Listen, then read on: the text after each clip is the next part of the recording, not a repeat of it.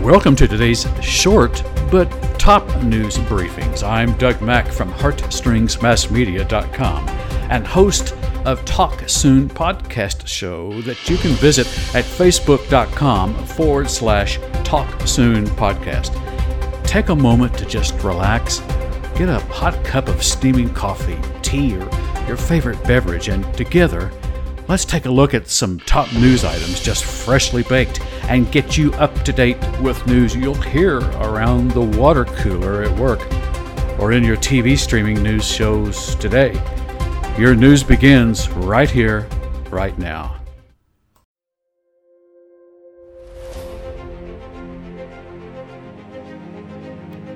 Today's dateline, Friday, September 20th.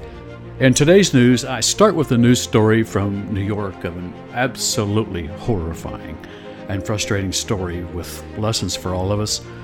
A teen was stabbed to death earlier this week during a fight near a high school on Long Island.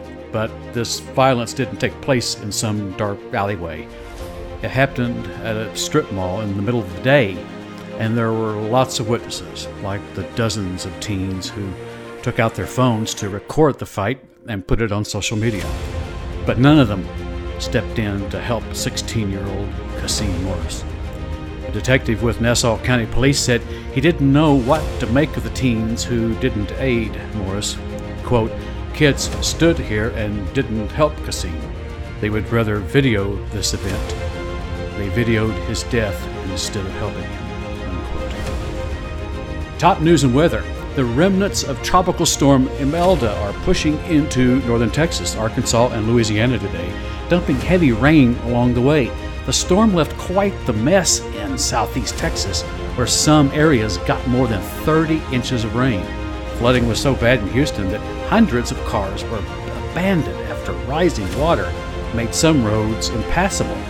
Meanwhile, out in the Atlantic, Hurricane Jerry has developed as a Category 2 storm right now, and it's expected to pass just north of the Leeward Islands today before moving north of Puerto Rico and the Bahamas over the weekend.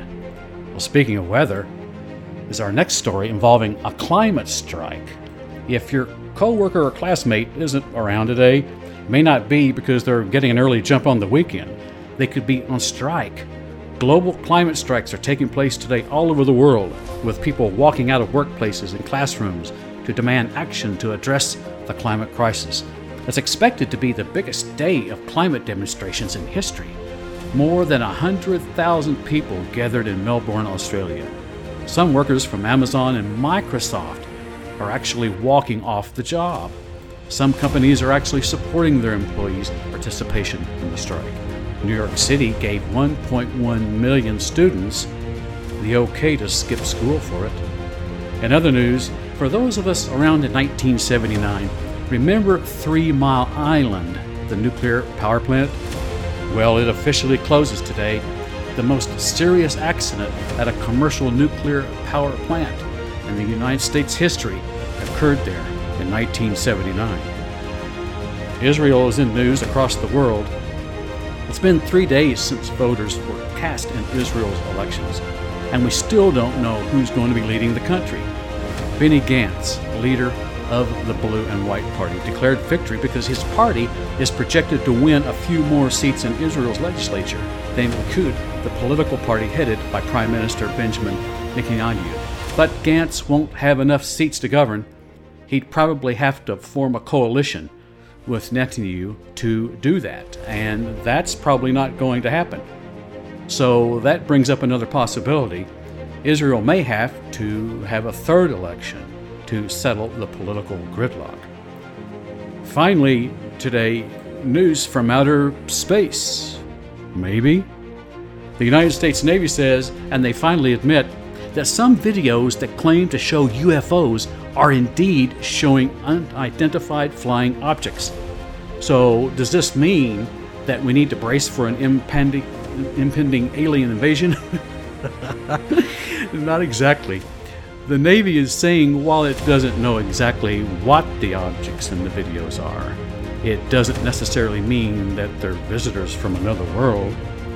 Apparently, pilots see a lot of things in the air that aren't easily explained. So the Navy is now, though, being more transparent about these UFOs, so people will be more comfortable about coming forward and reporting them. Today's news is real news. Simply Google any of the news items reported, and you can research them further if you wish. That's the way it is.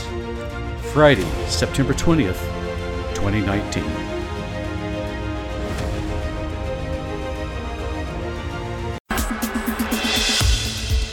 Thank you for sharing your time today, and I hope to see you tomorrow with more top news events and stories to keep you informed of what in the world is going on.